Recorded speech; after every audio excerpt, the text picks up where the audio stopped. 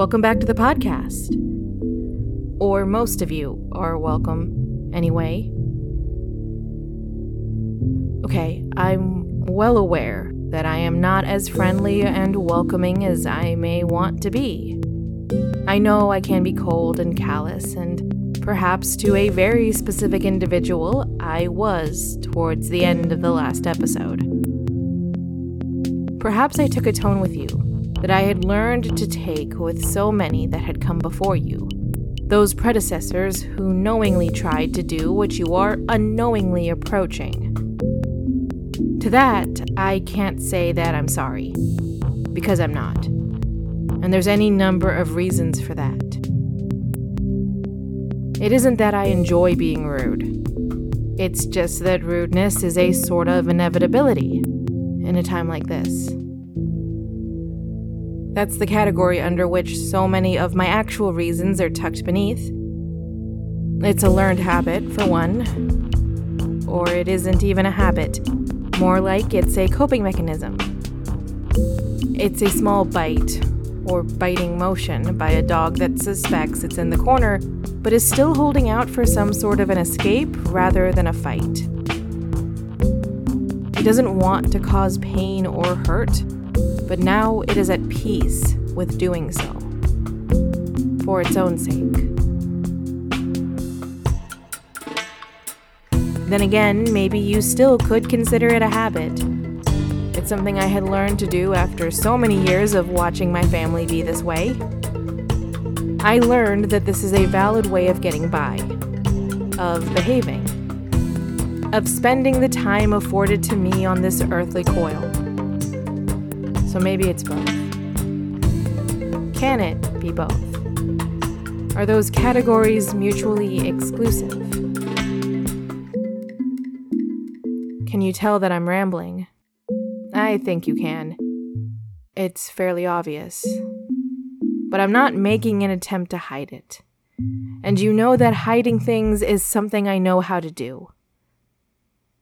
That's how we got into this mess, isn't it?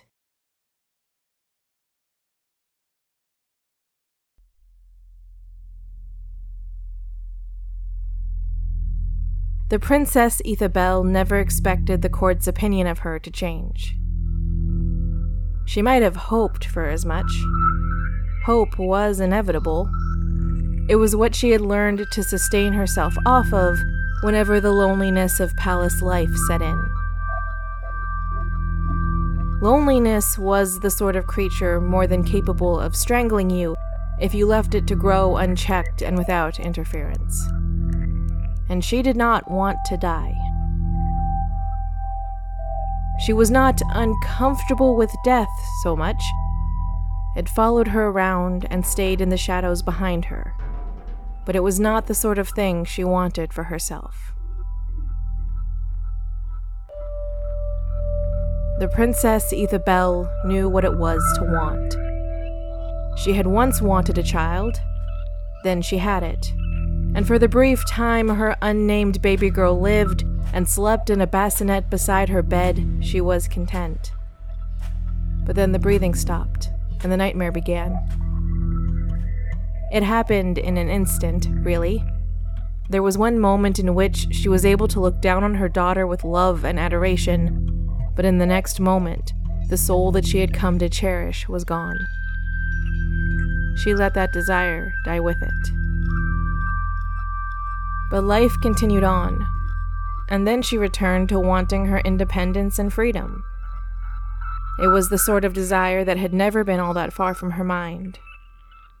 Her mother, the former queen, had been so consistent in telling her that she could never have it, that the flame of desire grew out of control. But now she had it. Her brother had given her that. He tried to give her all that he could, but as he made his way through the lists of her desires and demands, he found things that were, in fact, impossible. First and foremost, he could not change the court's opinion of her. What the former king and queen had laid out was now set in the castle's cobblestones, and it could not be wiped away by a mere king's hand. The love and appreciation of all the courtiers would have meant something to her, if she could have it. Once upon a time, it was something she also wanted, but it was a lesser desire now. After years of standing at her brother's elbow, and set in her authority and influence, she knew it was never going to come. But she also knew that she could live without it, in any event. She had for this long. But her heart still wanted something, or rather, it had healed enough for an old desire to take hold. For the longest time, she could not say it aloud, nor could she bear to look too intensely at the young princess.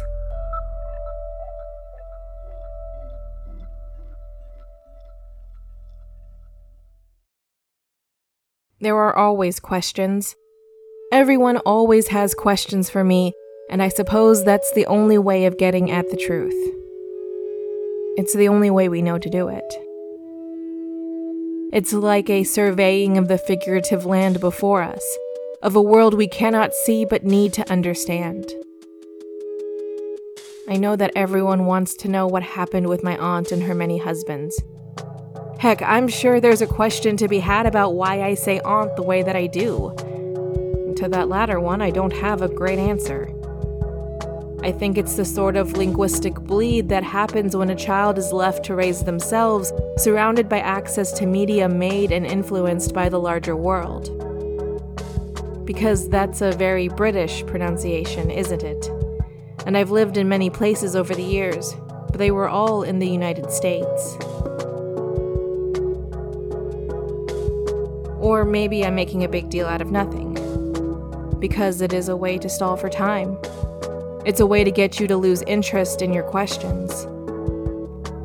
It's a way to free myself by being more trouble than my alleged answers may be worth to you. It's not a good strategy, but it has worked in the past. I've had plenty of time to develop a strategy, friend.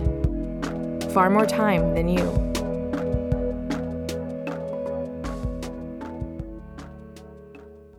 The young princess was 6 years old, and a menace to her tutors.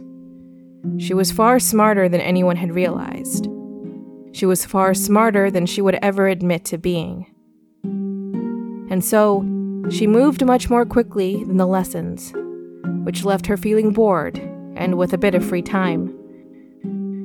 Maybe only a moment or two, but it was enough to catch a toad or worm and leave it in the tutor's belongings.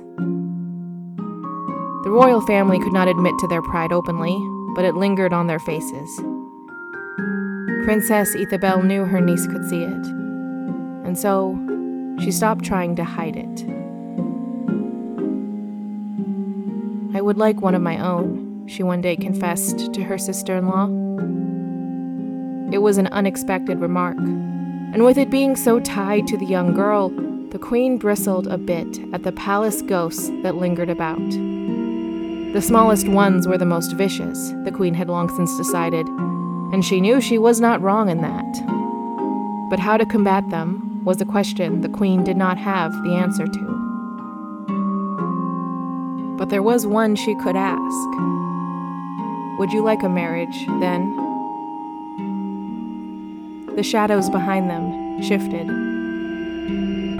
Yes, the princess whispered. I would.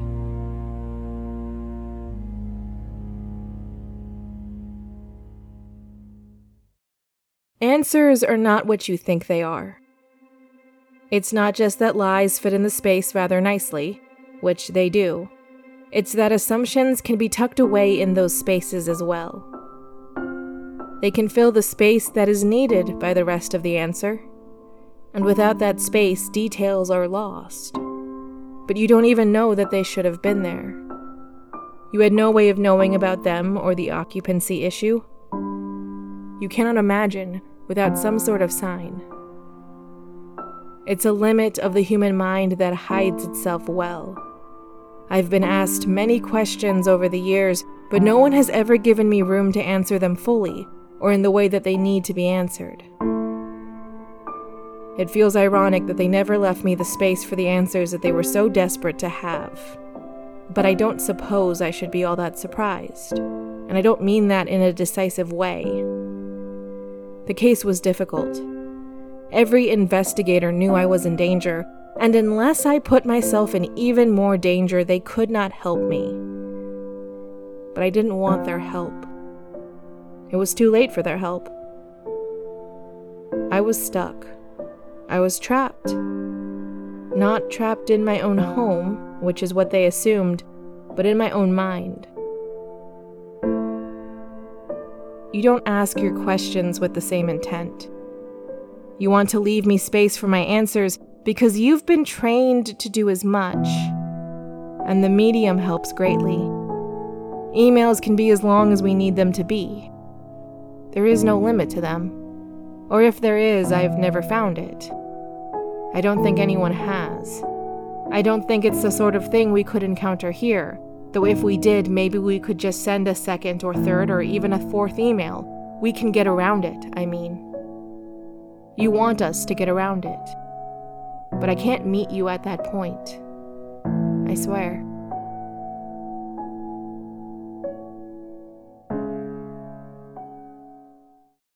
Queen Evanora was pleased with herself. She had been proven right, had she not? Now that Princess Ethabel no longer had her independence or political influence denied to her, she was coming around to see things from her brother's perspective. The king could now arrange a marriage for his sister without fear of her lashing out. The queen smirked as she readied herself for bed. When they were alone, she would tell him, but she would not betray her sister-in-law by doing so in front of anyone who might use this news against her. For despite what could have happened all those years ago, she did care about Princess Ethabel and only wanted her happiness. Her husband likely felt the same way, but she had never asked him as much.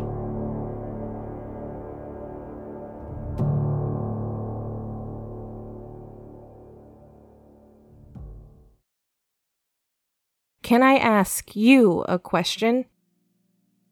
Why are you so convinced that I can speak the truth now? What makes you think I can? Here I am with a podcast that could have been whatever I wanted it to be. I could have joined the very popular true crime genre, and I don't think anyone would have objected to my presence. Now, I would not have been welcomed in any meaningful way, but I would not have been rejected or scorned in the same way others are, because my purpose would have been clear. But no, I've done this instead. I've done everything else seemingly but that.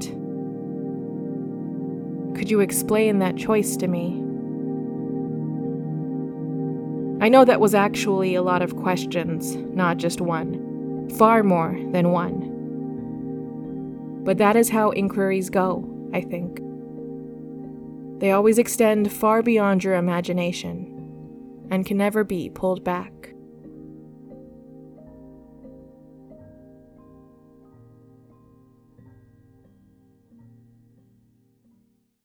Wayne was more quiet than usual, Princess Ethabel had noticed. He had never been a man of many words, but when they were alone together in the princess's chambers, he would normally acknowledge her, compliment her, or engage with her in some way. He once told her that he loved the sound of her voice, and he would try to pull it out of her for his own sake. There was something selfish about that. He called it his one comfort, but she was happy to oblige him in that. However, it made moments like this, when he was content with silence, all the more disconcerting. "What's wrong?" she finally asked. As she spoke, she dared to approach him. She dared to reach out and touch the collar of his jacket. Her knuckles brushed against the skin of his neck. At first, he was reluctant to speak. She could see his mind turning over in his head. He was scrambling to find the words or the will to say said words aloud. To encourage him, she offered a small smile. She wanted to hear what he had to say, after all. she wanted to know what he was thinking. If he was suffering, she wanted to comfort him. If there was anything at all in his mind, she wanted to share it with him. "Do you really intend to marry?" he asked. She laughed and pulled her hand back. She retorted, "Do you mean to have me?" Wayne did not understand what she meant, so she laughed again and leaned towards him until her face was mere inches away from his. "I mean to marry you, silly. But I suppose you would have to agree to it." Rather than answering, he closed the distance and kissed her. When he pulled back, she was glowing.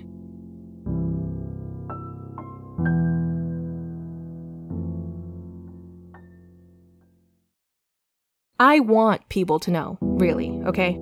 I just don't know why I have to be the one to tell the story. Why couldn't someone else have figured it out? A detective or a lawyer or literally anyone else.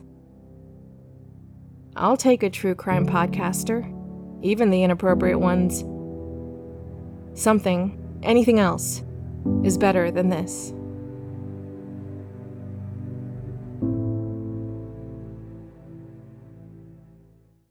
King Ezin cheered at the news when he heard it. It was late. He and his wife were in bed and should have kept their voices low, lest it become the setup for the next palace rumor. But he could not help himself. His heart swelled with joy. As his wife had predicted, his greatest problem had solved itself, and the timing could not have been better.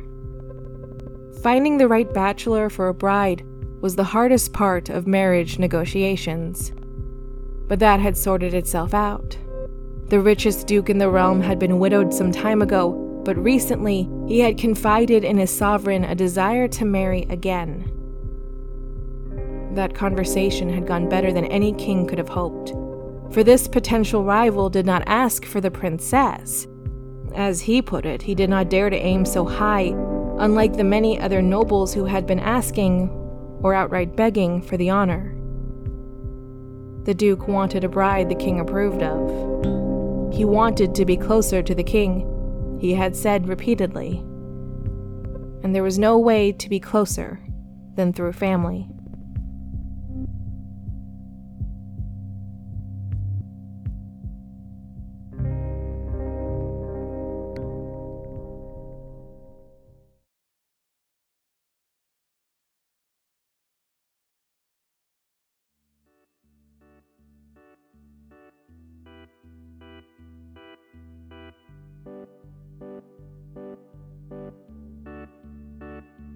Aishi Online is a production of Miscellany Media Studios. It was written, edited, produced, and performed by MJ Bailey, with music from the Sounds Like an Earful music supply. If you like the show, please consider leaving a review or posting about it on a website that might not be around in 5 years. Make the post vague and somewhat mysterious, but still compelling if you want. Up to you.